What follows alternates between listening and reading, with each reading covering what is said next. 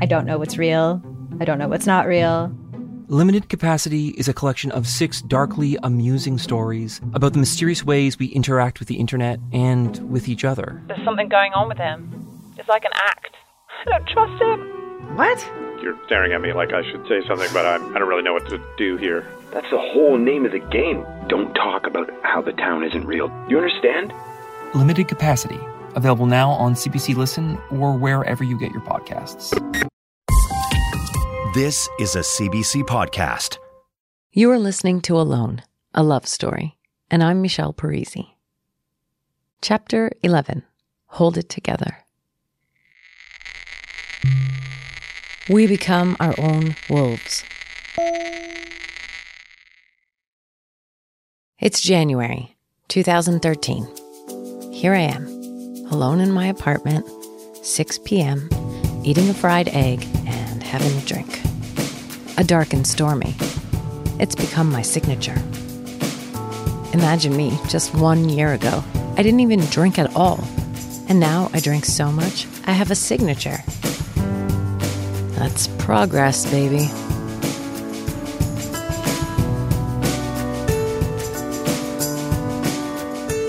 Let's do some more inventory, shall we? I'm 38 years old. I feel like I've lost everything, and therefore I believe I have nothing. Sure, I own this apartment, so that's something.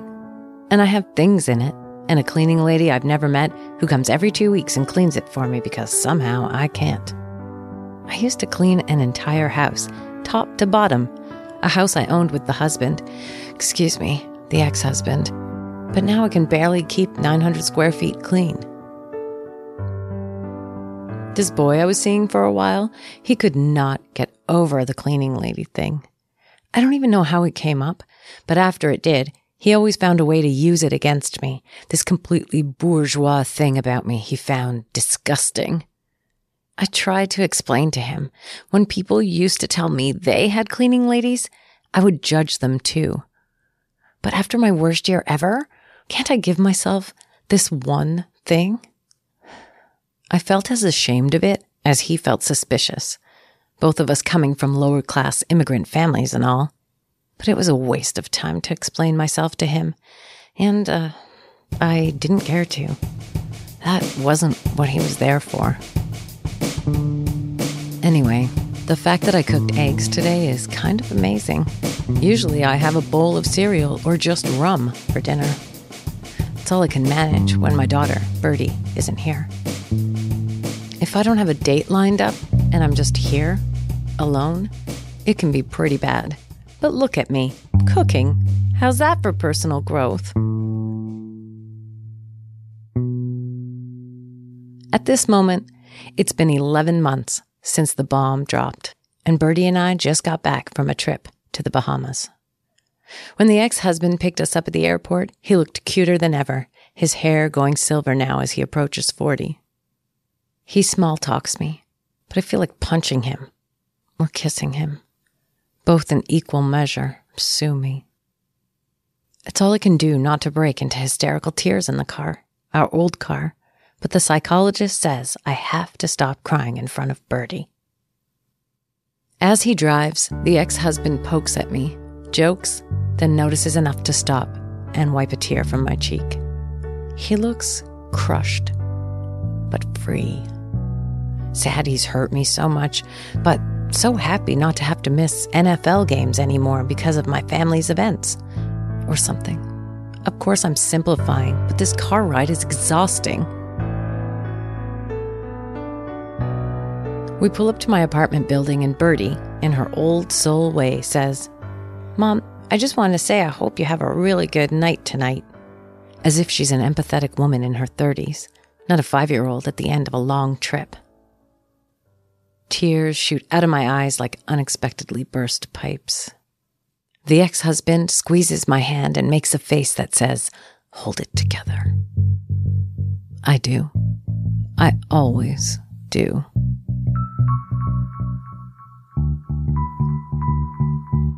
So I've started the new year pretty much the same way I ended the last one.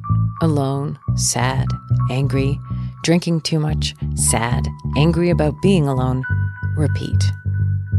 It's cheesy to make a resolution at a time like this, in January along with everyone else, but god damn it, I need to do something. I can't sit here being proud that I made myself a fried egg for dinner for fuck's sake, or that I didn't cry in front of my daughter this time. Where's my gold medal? I mean, honestly. You have to believe me. I want to stop feeling sorry for myself. I really do. But I don't know how. I don't know how to be okay with these empty spaces. The physical one here in this apartment with no husband in it, no daughter. Just the sounds of the fridge buzzing and ice cubes clinking in a glass. Just me and the vast emptiness inside of me where love once was. I don't know how people combat the loneliness, how they push through the space without having to fill it up with anything they can find like I've been doing. But I do know something's got to change. I can't keep blaming the husband for throwing me to the wolves when I've become my own wolf, devouring myself because I can't take the pain when the night comes. Oh God, sorry. It's always the rum, sometimes the tequila that makes me this way. Oh, fuck it, really. I can't keep blaming it on the booze when we all know it's just my heart, the world's worst and most broken record.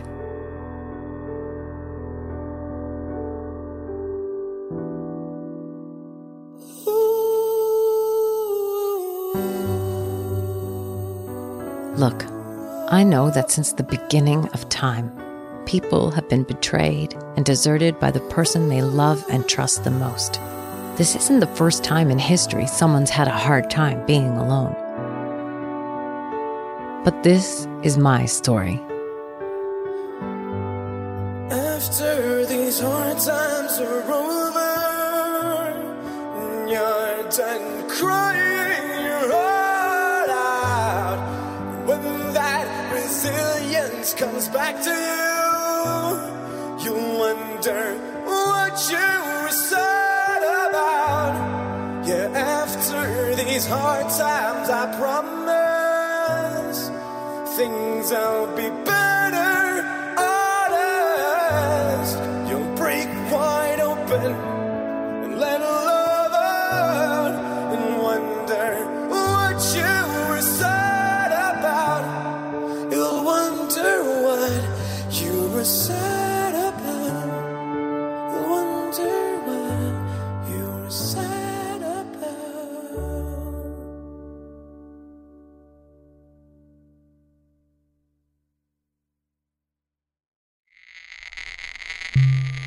Sailing.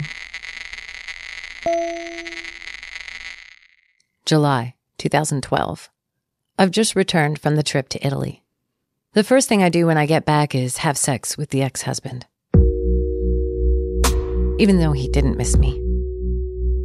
Even though I never want to get back together with him. It's funny being human sometimes, isn't it? We've been having sex consistently, several times a week, ever since we moved out of our house and into separate apartments. It's masochistic maybe, but it's easy. He lives across the street, and we get each other. Look, I know, okay? But for the past 12 years, I've only slept with him. And I've never been on a date, ever. I've never had a one-night stand. I've never picked up a guy in a bar. I've never given my number to someone I just met. I have no idea what to do or how to do it now that I find myself 37 and single for the first time. But I know this. I'm not interested in finding a boyfriend or a new relationship. I just need to have sex with someone other than the ex-husband. I need to have sex. Simple as that. I just don't have a clue how. So I asked my friend's husband for advice. He's the quietest person I've ever met. Mostly in contrast to her, I suppose. She is the one with the big laugh, after all. Big Laugh's husband has never said more than a few words to me before this night. But here, eating dinner on their balcony in the hot July air, I ask him because he's a man and because I don't really know what else to do, and I'm embarrassed to say what I'm about to say. I say, I need to have sex How do I find someone to do that with? I say, I tried to seduce a couple of guys I know, but they totally turned me down. Is there something wrong with me? Big Laugh's quiet husband sighs and then quietly says, There's nothing wrong with you. They turned you down because they're good guys who know you and know what you've been through. What you need to do is find a stranger. You need to go to a bar and pick up a stranger and have sex with him. I stare at him. I say, I can't do that. I can't do that. I can't even imagine how to do that. And he says, make an online dating profile and be totally honest. Trust me, if you want to, you'll get laid by tomorrow. I hate the idea of having to go online. It freaks me out. But at the same time, it seems like a good way to solve my current problem. So I make an online profile on one of the most popular dating sites in Toronto in 2012. I put up some tasteful but hot photos of myself. I write a bunch of stuff about me that of course no one will read. It's all about the photos anyway. Within an hour, I have more than 50 messages. And I see that Big Laugh's quiet husband was right. I will get laid by tomorrow if I want. And that's exactly what happens.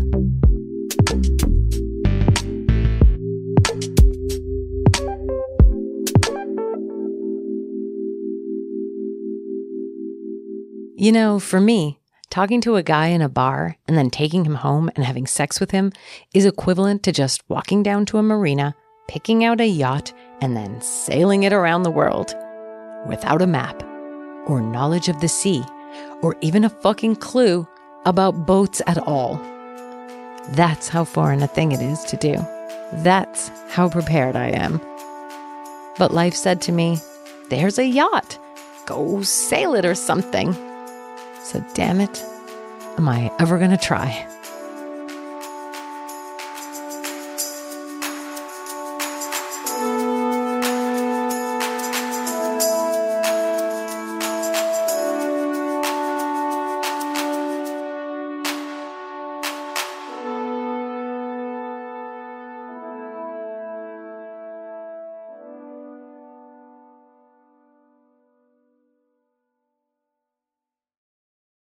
I don't know what's real. I don't know what's not real. Limited Capacity is a collection of 6 darkly amusing stories about the mysterious ways we interact with the internet and with each other. There's something going on with him. It's like an act. I don't trust him. What? You're staring at me like I should say something, but I don't really know what to do here. That's the whole name of the game. Don't talk about how the town isn't real. You understand? Limited Capacity. Available now on CBC Listen or wherever you get your podcasts. When he's here. When he's here, I feel calm. There are no waves. The sea is as flat as a table. The sun warm on my skin.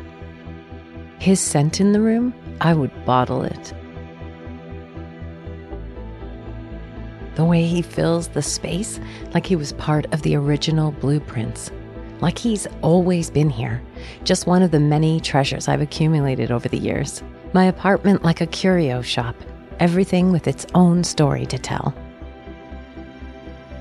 Seashells, rocks, coins, my grandfather's camera, my first guitar, framed postcards, the man with the white shirt, eyes blazing.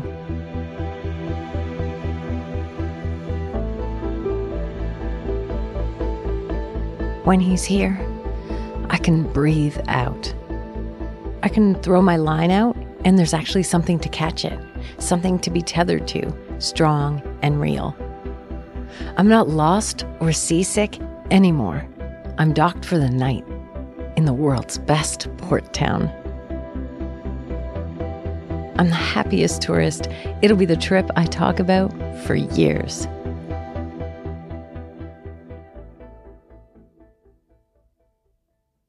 When he's here in my bed, I feel so much, I forget it wasn't that long ago that I did everything I could not to feel anything.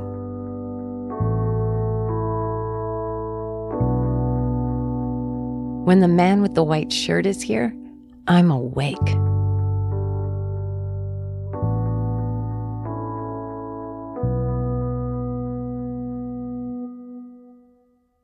I watch him sleep,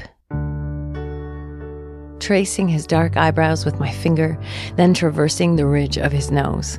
My God, have I ever loved a nose? Not till now.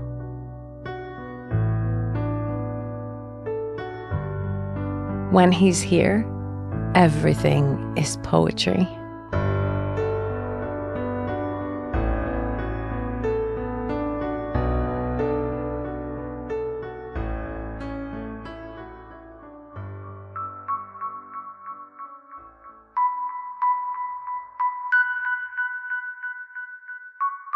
I know he's out there, somewhere.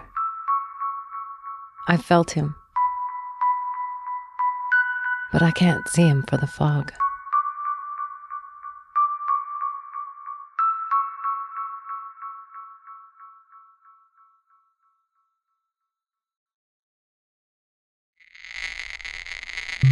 First guy. The first guy is memorable for being the first. The whole day leading up to us meeting, I was a bundle of nerves. It felt like it was prom that night, and I knew I was going to lose my virginity. I kind of was, in a way. I mean, I hadn't even kissed another man other than the husband since New Year's Eve, 1999. And here I was, July 2012, about to go for drinks with a 26-year-old magazine editor. He was one of the first to start talking to me on the dating site. Charming and smart, we chatted a lot and agreed to meet. 26 is a baby. What am I doing? He said he had lots of experience with online dating and that he loved older women. I told him I had no experience. So if I chicken out, that better be cool. Absolutely, he said. I did not chicken out. It was 1,000 degrees that day, so I threw on a light dress and a pair of heels. I fanned myself on the streetcar the whole way over. I was early and saw him first. He was dressed really nice and had an incredibly fit body, but his face wasn't quite as cute as in his photos. Undeterred, I walked up to him and we went inside the bar. We had beer and easy conversation. We talked about where our families are from, about our parents and our siblings and how we were raised. We talked about school and careers and how we each got to where we were professionally. We clicked there in that loud downtown bar and my nervousness slipped away. He seemed harmless and into me and a good candidate to be the first guy I'd be with after my husband broke my heart. Also, he had the same name as my teenage boyfriend, my first love, the one I dated for several years and was the first person I ever had sex with. 2 firsts, same name. He was a wonderful boyfriend, my teenage love. Caring, sweet, and loving. In contrast to most of the stories I've heard from women about their first sexual experience, mine was awesome because of him.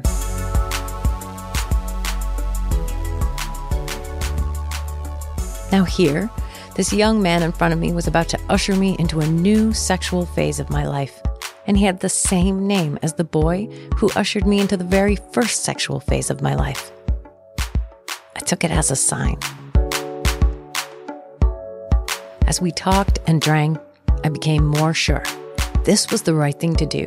For the first time in my life, I was going to have sex with someone I didn't know or care about at all.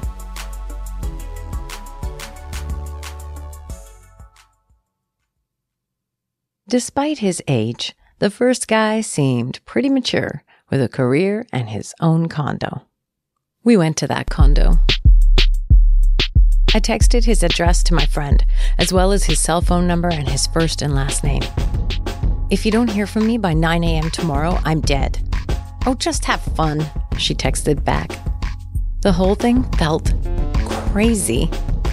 Only 5 months before, I was bored and resigned to my domestic family life, unhappy with the stranger that my husband had become, Now here I was in a fancy loft conversion with a man with abs like I've never seen. It was insane. It was amazing. Let's stop for a moment and reflect on this sweet boy and his hard body. He was incredibly lovely and generous throughout the whole thing.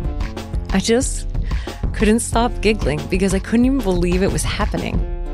If he found this unsettling, he didn't let it show.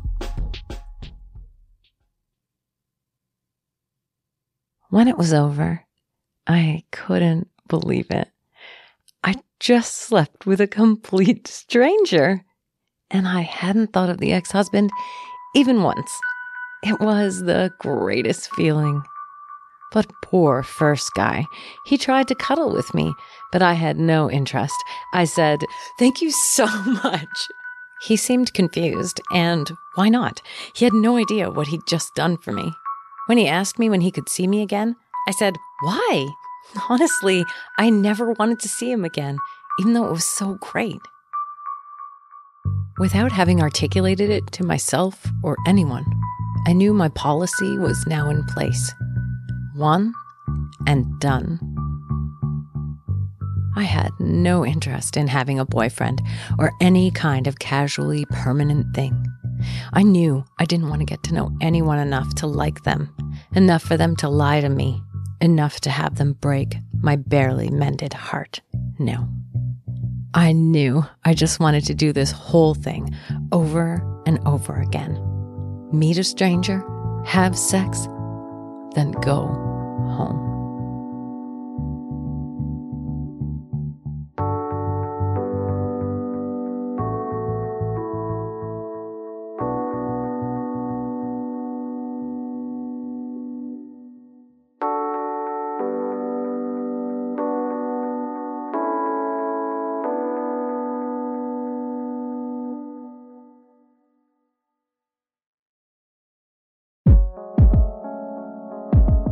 You're listening to Alone, a love story, written by me, Michelle Parisi.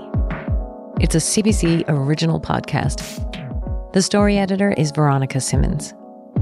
Alone is mixed and produced by me and Veronica in our hometown of Toronto. I've got a lot more to share with you at cbc.ca/alone. The stories behind the story I'm telling, photos, and a lot about music. Stick with me. I want to tell you about the cake.